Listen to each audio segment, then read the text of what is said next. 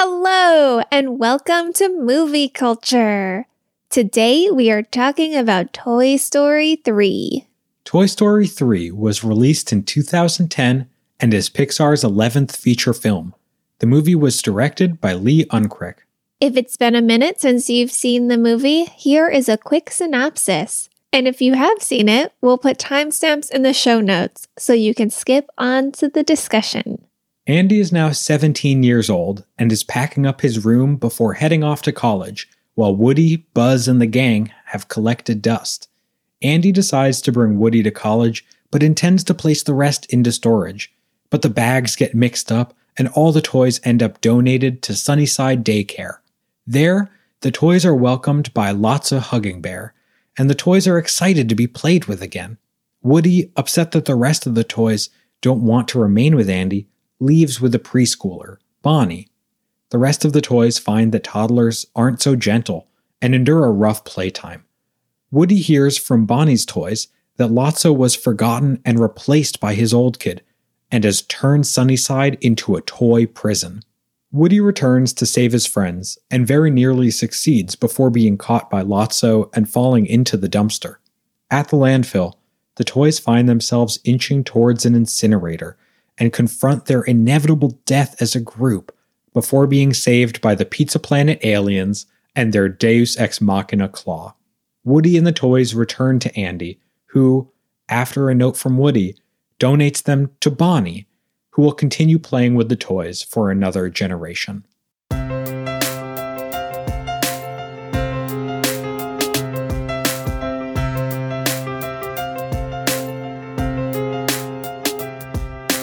So, Josh, what did you think? I really like this one. I'm really excited about it. I thought it was really fun.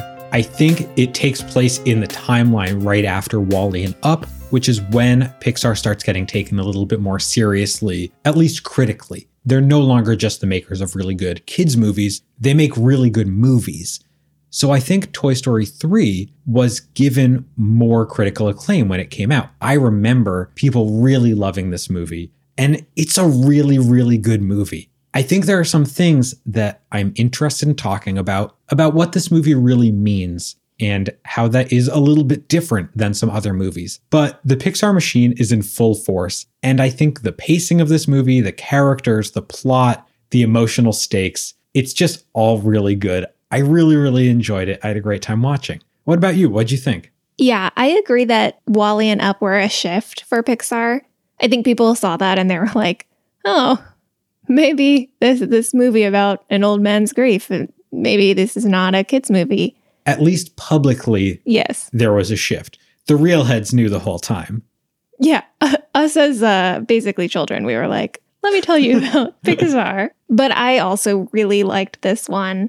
I had lowered my expectations a little bit after Toy Story 2, but I liked this so much more than Toy Story 2. I really enjoyed this. So what specifically did you like about it? This movie's funny. Yeah. It's really funny. And I think the first Toy Story movie was also very funny in a slightly different way. Toy Story 1 relied much more on puns. And you still get a few puns. But in Toy Story 3, we've now spent 2 movies with these characters. We know them. So you get a lot of humor of them playing off of each other the same way that you do in sitcoms when you've been with characters for so long. Oh, yeah. You know how a character is going to react before they do, and so it's very satisfying to see them react in a certain way.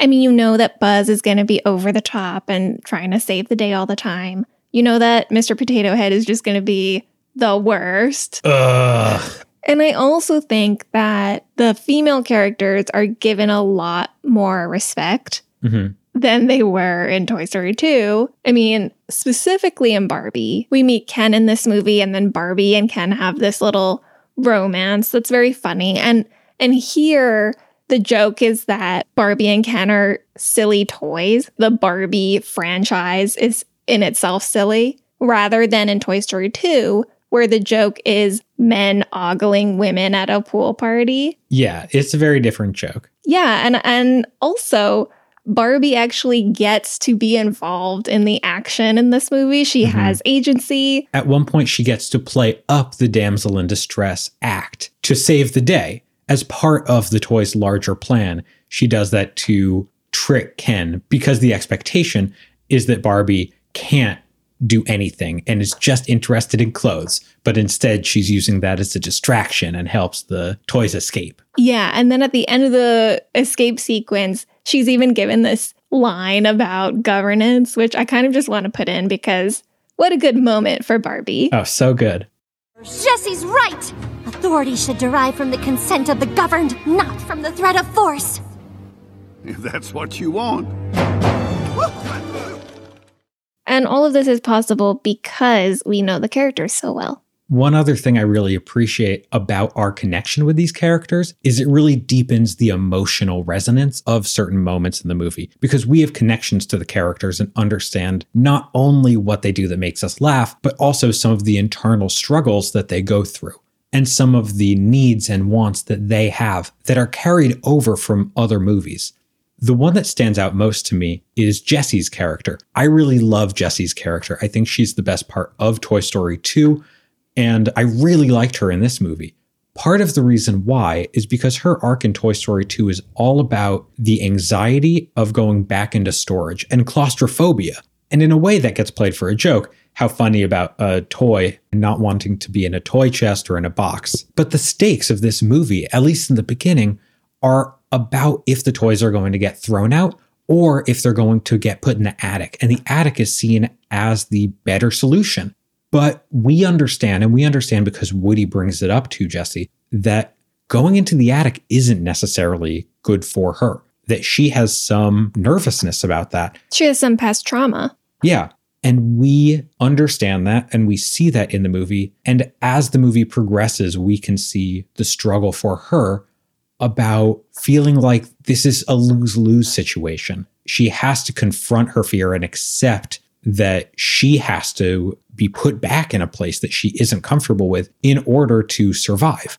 That's something that we can get because we are now in the third version of this movie and we understand these characters better. Woody is always looking out for the other toys. And when he goes back for them, that makes it much more emotionally resonant for the audience because we understand Woody and we've spent so much time with him.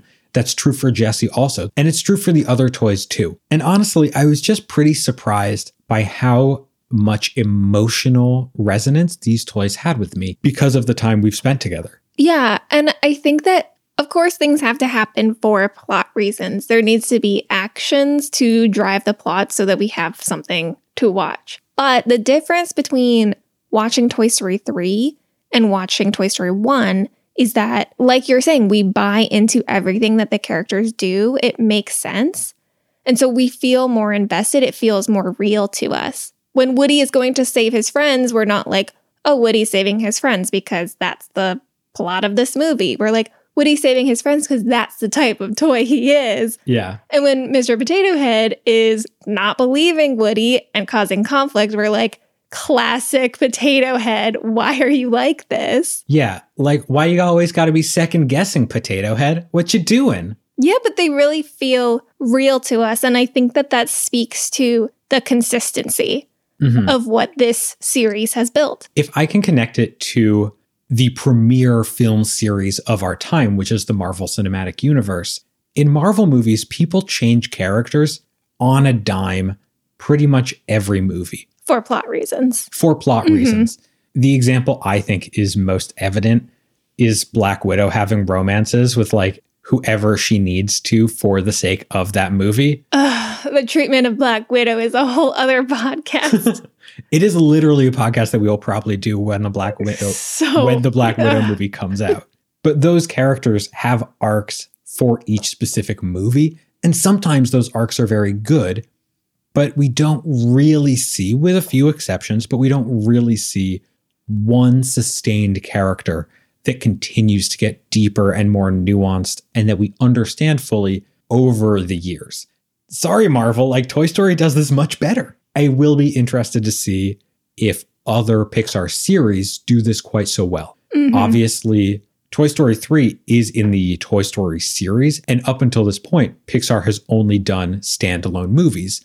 But we're going to be watching Cars 2 coming up and then Cars 3. and Monsters University. Incredibles 2. Incredibles 2. There are so many more. And I wonder how that's going to change how we think about these movies. Yeah, I agree. One other thing I also really liked, based on the characters, is that a bunch of them end up in relationships. The romances. There are a lot of romances. Of course, there's the Potato Heads. And, they seem good together, even though...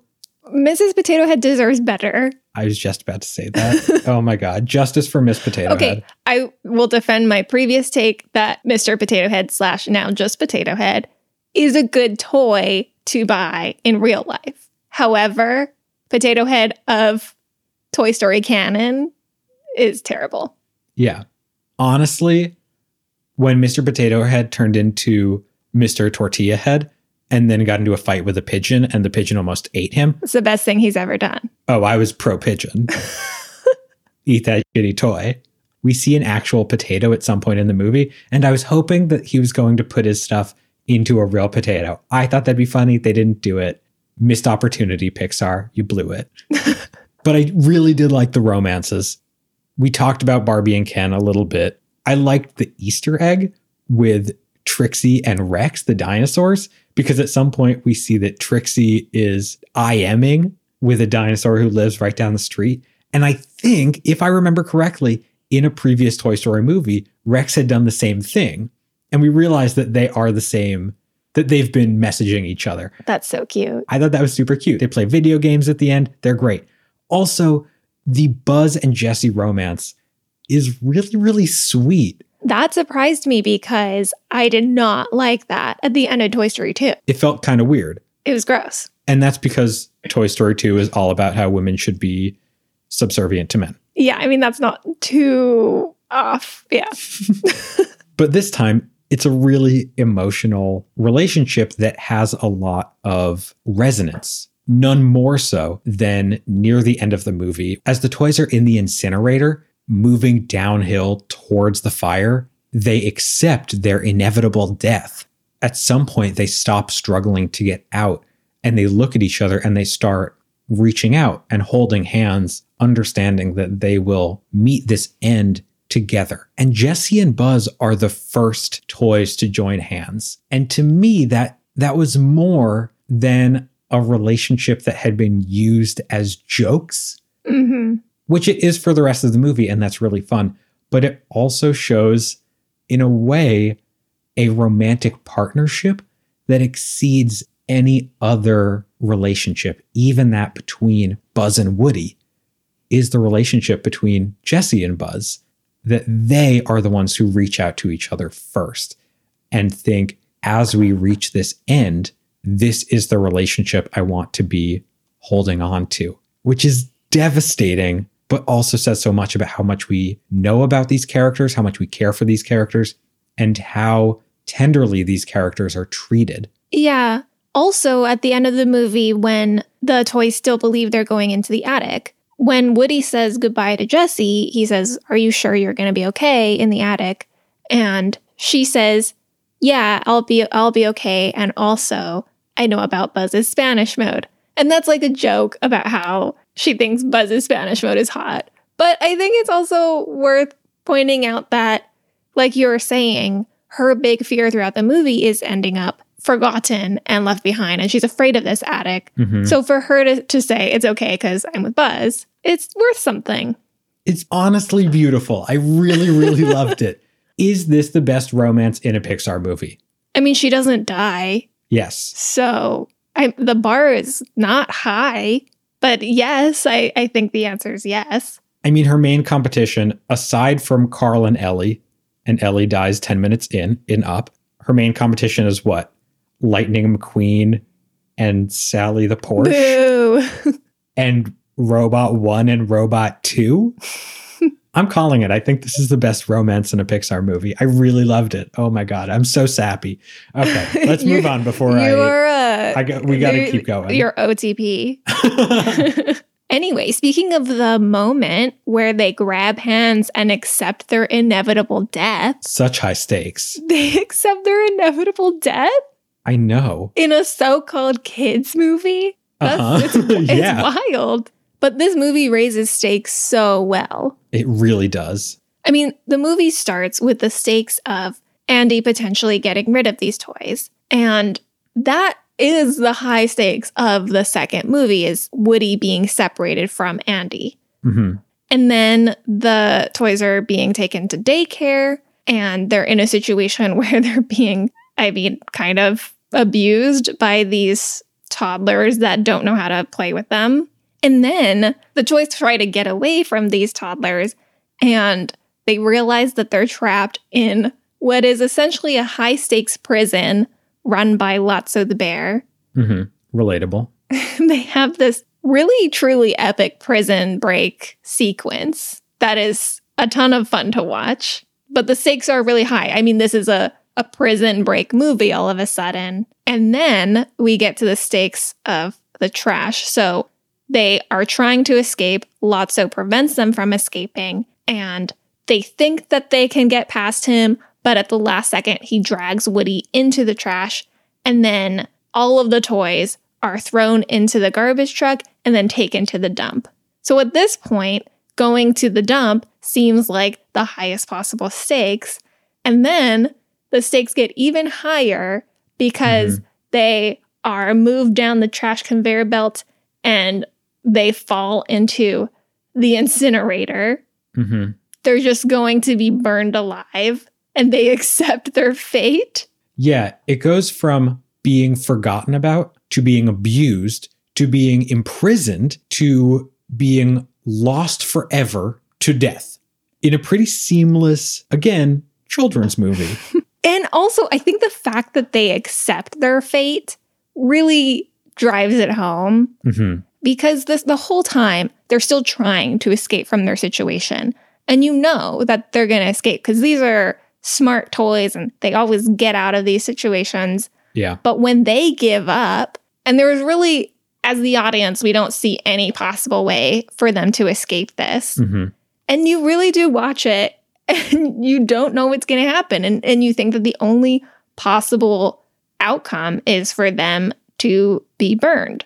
And because this is an hour and a half in to the third movie in a trilogy, in what we at least think is a trilogy, they have no more plot armor.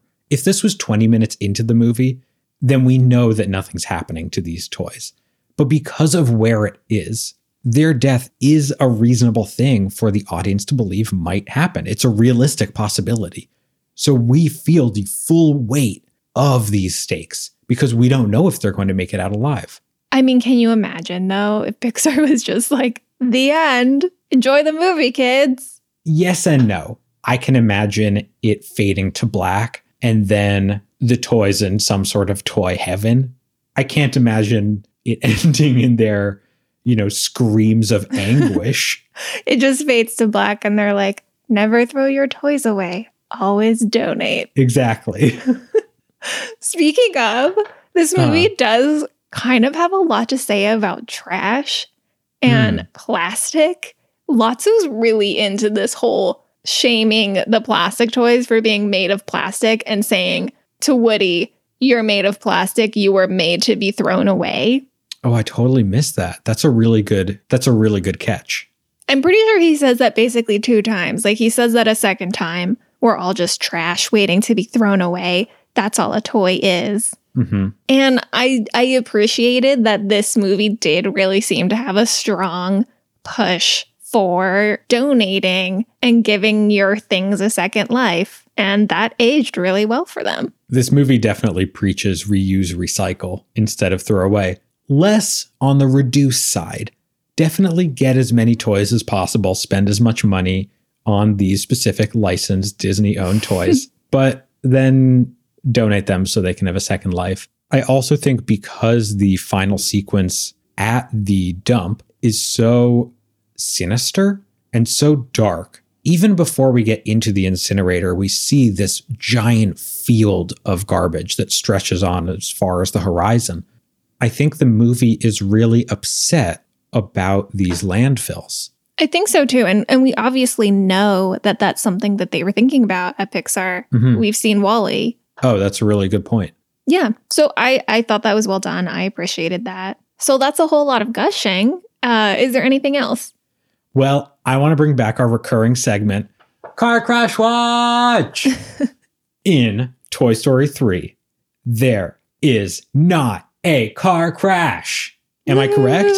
Yeah, I don't think there was. And I don't think there was an Up either. In Up, there was a house that knocks into a car. And also, I think, a car that crashes into a mailbox. But there's no car-on-car collision. A car crash isn't used as shorthand for chaos, and we don't have violence played for that purpose. And that doesn't happen in Up, and that doesn't happen in Toy Story 3. You know what they call 2 in a row? That's a winning streak, baby. Oh, good job, Pixar. Good job, Pixar. No car crashes. We will return with Car Crash Watch next time in Cars 2, where I am confident that there will be a car crash. Anyway, Tay, what about you? Is there anything that maybe push your buttons a little bit? No car crashes, so that's good. Light sexism, not outrageous sexism, so I guess that is also good. I didn't love that they make fun of Ken for being a girl's toy and liking girly things like clothes and hearts and having good handwriting. Also, just that Lotso has the most typical villain origin story of being abandoned by a girl and just holding on to that bitterness and how that turns him evil. Although I think it's a good thing to note that if you listen to the news and you hear someone say, oh, I did these terrible things, or I want to do these terrible things because a woman wouldn't be with me, that's literally the Toy Story 3 villain arc. Like, that's not a reasonable thing for a real person to say. It's literally the villain story in this movie. Also, I don't know, this isn't necessarily a dislike, but I do feel like we have to talk about it, and I'm curious about what you think.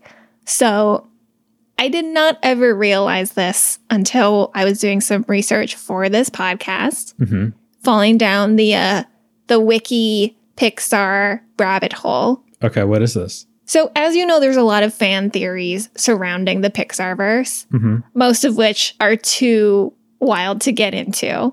I am so excited for our bonus podcast about the Pixar apocalypse theory. Oh boy.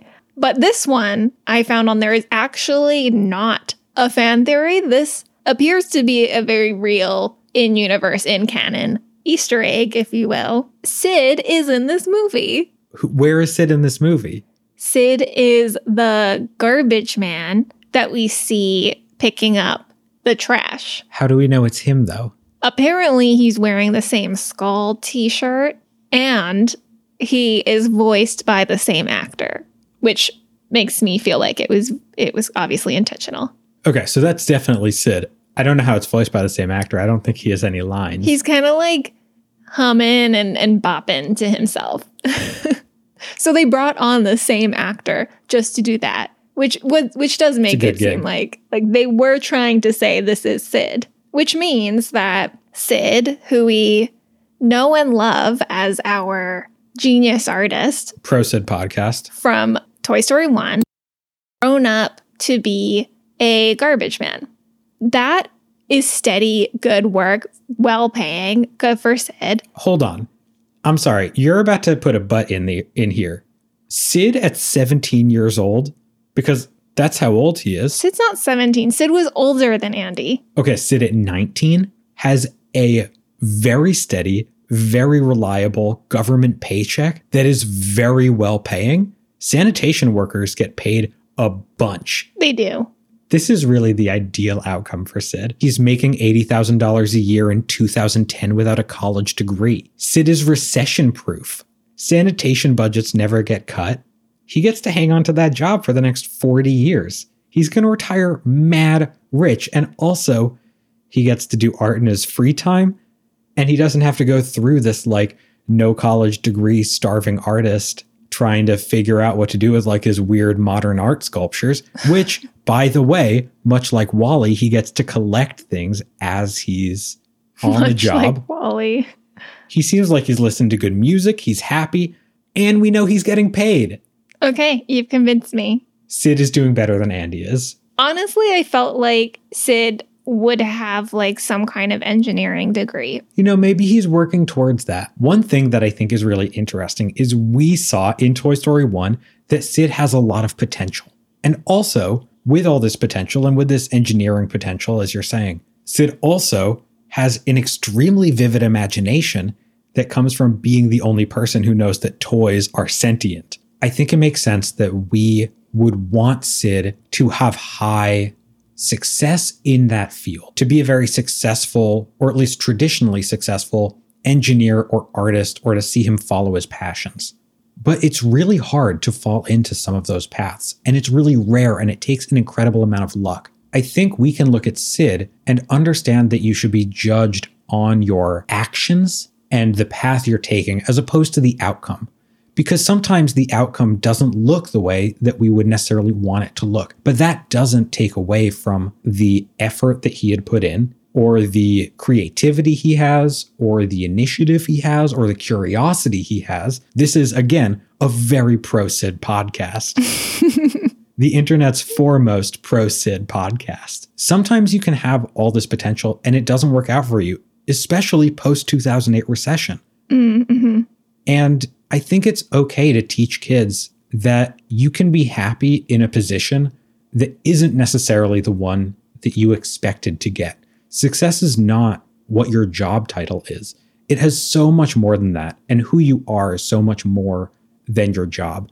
So we could see Sid as a sanitation worker and think that is someone who has not lived up to his potential, or we could see Sid as a sanitation worker and say that is someone with immense potential and with all these great qualities, who also has an unrelated, respectable job. There are other people just like Sid who got those opportunities, and also other people like him who don't get those opportunities.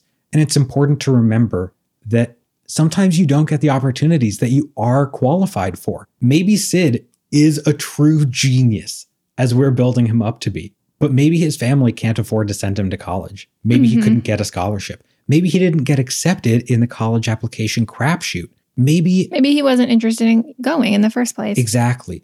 There's so many other paths that are totally acceptable for people to take, and as we can see, lead him to at least some sort of satisfaction and happiness. Josh, I love that. You're so right.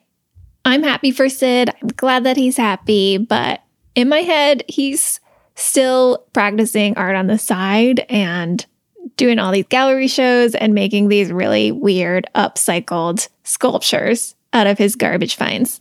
I want the Sid movie. I know. We deserve a Sid movie. We want Sid. Hashtag Sid movie 2021. Let's make it happen. Yeah, make it happen. Okay, so that is a whole lot of thoughts. What about theme? Did the movie come together as a theme for you? You know, I think it did, but it's a little tricky. In the first Pixar movie, the explicit wants and needs of the characters are to be special and to hold on to what makes them unique in the wake of their association with a child. The second movie is all about heritage. Where do we come from? This third movie, as much as culturally we think about it as, you know, a kid going to college, what happens with toys when you go to college, I think that explicitly it's much more of a movie about toys. The toys stand in much less easily for people than they do in the first two movies. I think they still do. And there are some themes that I took away. I think there are for you also. But I do want to stick on this point for a moment first. In Toy Story 3, the explicitly stated want of the characters at the beginning of the movie is to be played with, not to be remembered, not to have a community, but to be played with. That's what we see right at the beginning. And Tay, you've talked about before how sometimes you can see the theme of a movie in the first scene and the last scene. In the last scene of this movie, they have been given off to another child and they are again being played with. So even through all these dramatic stakes, the toys start wanting to be played with, and at the end they are played with, which is a very toy-centric arc. Yes, there is something resonant about activity and excitement and wanting to play, especially at a COVID time. The joy, the uncomplicated joy of play is a valuable one, but it is a less resonant theme for adult viewers. What do you think about that? I agree with you on the theme not feeling as strong in this movie. I do think that there is more to it than just play. Mm-hmm. But I feel like you're saying, the theme is really only present in a few scenes. Really, the early scenes where the toys are wanting to play, and then the final scenes where they're with Bonnie now, and then a few interspersed throughout the movie. That theme, if we're tracking with the idea of parenting that was so strong in the first movie specifically, obviously there is this parenting theme of kids growing up and letting your kid go off into the world and learning to let go. And I think that at its core, the theme of this movie is, if you love something, set it free. We see that Woody has to learn to do that with Andy, that Woody has to understand that his relationship with Andy has changed. Andy doesn't need him in the way that he used to. And so Woody now, even though he still loves Andy, and Andy still loves him, Woody must move on. Yeah. And we also see that from Andy's point of view, because Andy recognizes at the end of the movie that Woody meant so much to him growing up, but Woody can't serve the same purpose for him as an adult. And even though he loves those memories, and even though part of him, I think, wishes that he could hold on to that past, he can't hold on to the past. And he needs to let that go in order to give someone else the joy of getting to play with Woody and the rest of the toys. Yeah, that's a really beautiful theme. We even see that with Lotso, because he's kind of the dark side of what happens when you aren't able to let go. Lotso's trying so hard to hold on to the past and is so bitter that he can't go back to that he's not able to move forward into the future. That's a very toxic place for him to be in, and it's a place that causes him and a lot of other people pain. But I think because the core of that theme is really in the relationship between Andy and Woody, we don't see it play out so much throughout the movie. That's kind of what I'm saying. That theme about letting go, like letting a child go, and there's a little bit about grief in there, but mostly I think the movie stays pretty light and makes it about sending a kid to college. And of course, this movie comes out, something like 16 years after the first Pixar movie. The kids who saw Toy Story as a young child are now off to college. I do think that it resonates in those moments with Andy. But the reason that the theme was limited for me, or at least didn't live up to my expectations for that theme, is because so much of the movie, the jailbreak sequence, the entirety at the preschool, the going back and forth to save your friends, none of that has to do with letting go. Exactly. It's really fun to watch. It's really good. It does feel unrelated to that theme. Exactly. And in order for a movie to have a really strong, resonant theme, it really has to play out much more. And the side characters are usually so useful for that, because then you have them butting heads and really conflicting in their values and philosophies and not being able to see eye to eye or trying to convince each other that there are other ways to live. There's a lot that you can do in the interactions between characters in bringing in different points of view and different takes on a theme. And we really love the progressive tension that Toy Story movies can have with Woody and Buzz and Jessie and some of the other characters, except for the Mr. Potato Head who sucks. The progressive tension that they have where they want different things that are also reasonable, which puts them at odds with each other. Yeah. So I also felt when we finished the movie that the theme was very light, and I still love the movie. We talked for so long about all the things we enjoyed. So I don't necessarily think that's a negative, but I was a little bit surprised, especially because of Toy Story 1, which seems to have a much stronger theme throughout the whole movie. When we started recording, I wasn't sure what I thought the theme of this movie was because of this tension. And I had an idea floating around and then wasn't sure what to make of it. And I think in what we were just talking about, about what happens on screen versus off screen, I feel better about one of the themes I was thinking about. And that is that this movie is really about the importance of adult friends, especially when going through major life events. And the reason I say that is because we've always talked about how the relationship between the toys and Andy is the same relationship between parents and a child. They often refer to Andy as their kid. They watch him grow up. They want him to be able to rely on them. They struggle to let him go when he's ready to go to college. All of that is based on this relationship. And Andy going to college and them having to let go of him is something happening in this movie. And it is the most serious thing happening in this movie. Despite all the stakes, that is where the movie starts and finishes. But the majority of the movie is about these toy-to-toy relationships and connections. Sometimes in romance, sometimes in helping someone, making sure they're okay, and often in going back for someone, saving them, making sure that you can help them, not leaving someone behind. I think the reason this resonates is because the first movie says it's okay to get caught up in your child. You will be fundamentally different with a child, and that doesn't mean that you're a failure. And I think that this movie turns that back around a little bit. It says, even though a kid is really important, they are not your whole life. Mm-hmm. Because you have all these other relationships, and these other relationships are the people that you end up spending more time with, more honest, emotional interaction with. Yeah, Andy doesn't even truly know who the toys are. Exactly. He doesn't even know that they're sentient.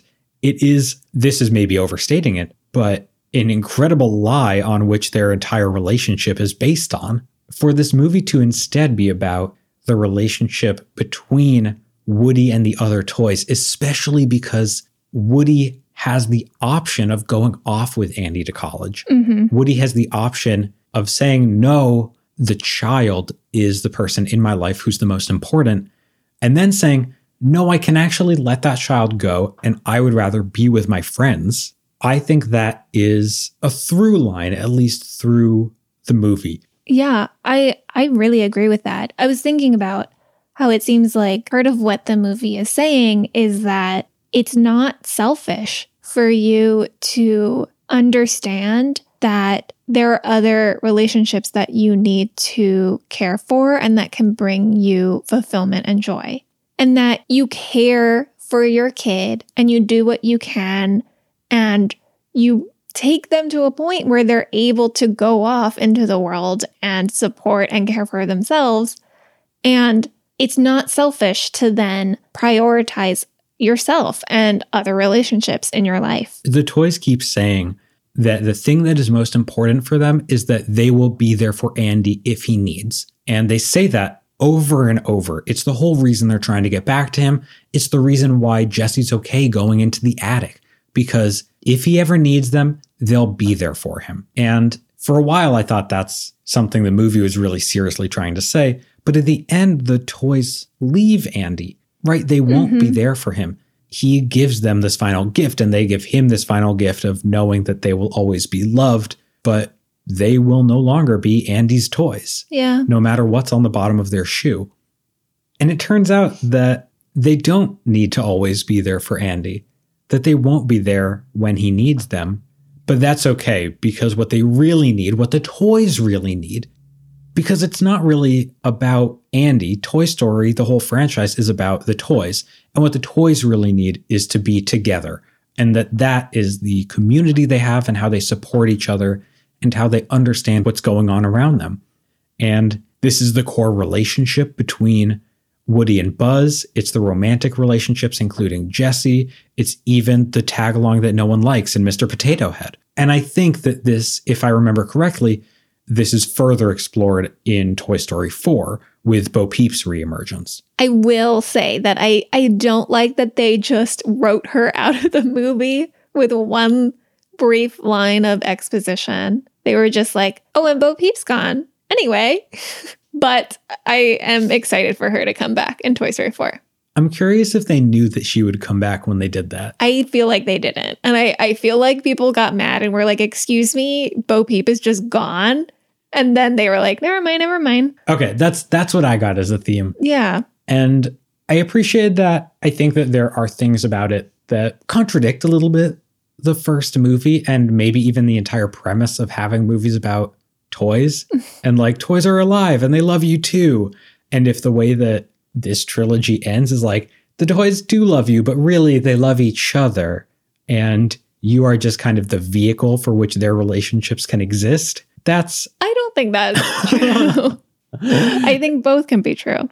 Am I taking this too seriously? No, that's the whole point of our podcast, is to take it seriously. Good. But I think you're right. And I think that's really true. And I think that maybe this movie does have more thematic resonance than we were initially giving it credit for. And even if the themes were only okay, because the rest of the movie is so good from a stakes standpoint, from a pacing standpoint, I think from a character standpoint, it's pitch perfect on all of it. It is just a really, really good movie. Mm-hmm. It's fun. I enjoyed this one. Me too. All right. So that is Toy Story 3. Yeah. Thank you for joining us. We will see you next week. What are we watching next week? Next week, we are watching Cars 2. Oh my gosh. I am so looking forward to this. Yeah. Tay has weird expectations on Cars 2, and I don't understand why. I just saw Cars 2 like 4 times for some reason. I don't know why. I felt like it was always on in my childhood, and I feel like if we hate WALL-E but love Cars 2, this is an illegitimate Pixar podcast. It doesn't count. Anyway, we'll see you next time. Thank you for joining us. Remember to follow us on your favorite podcast app. Please tell a friend about us. Help us grow the crowd. We love it. We love that you guys are out there. Shout outs. Thank you for listening to us. Goodbye.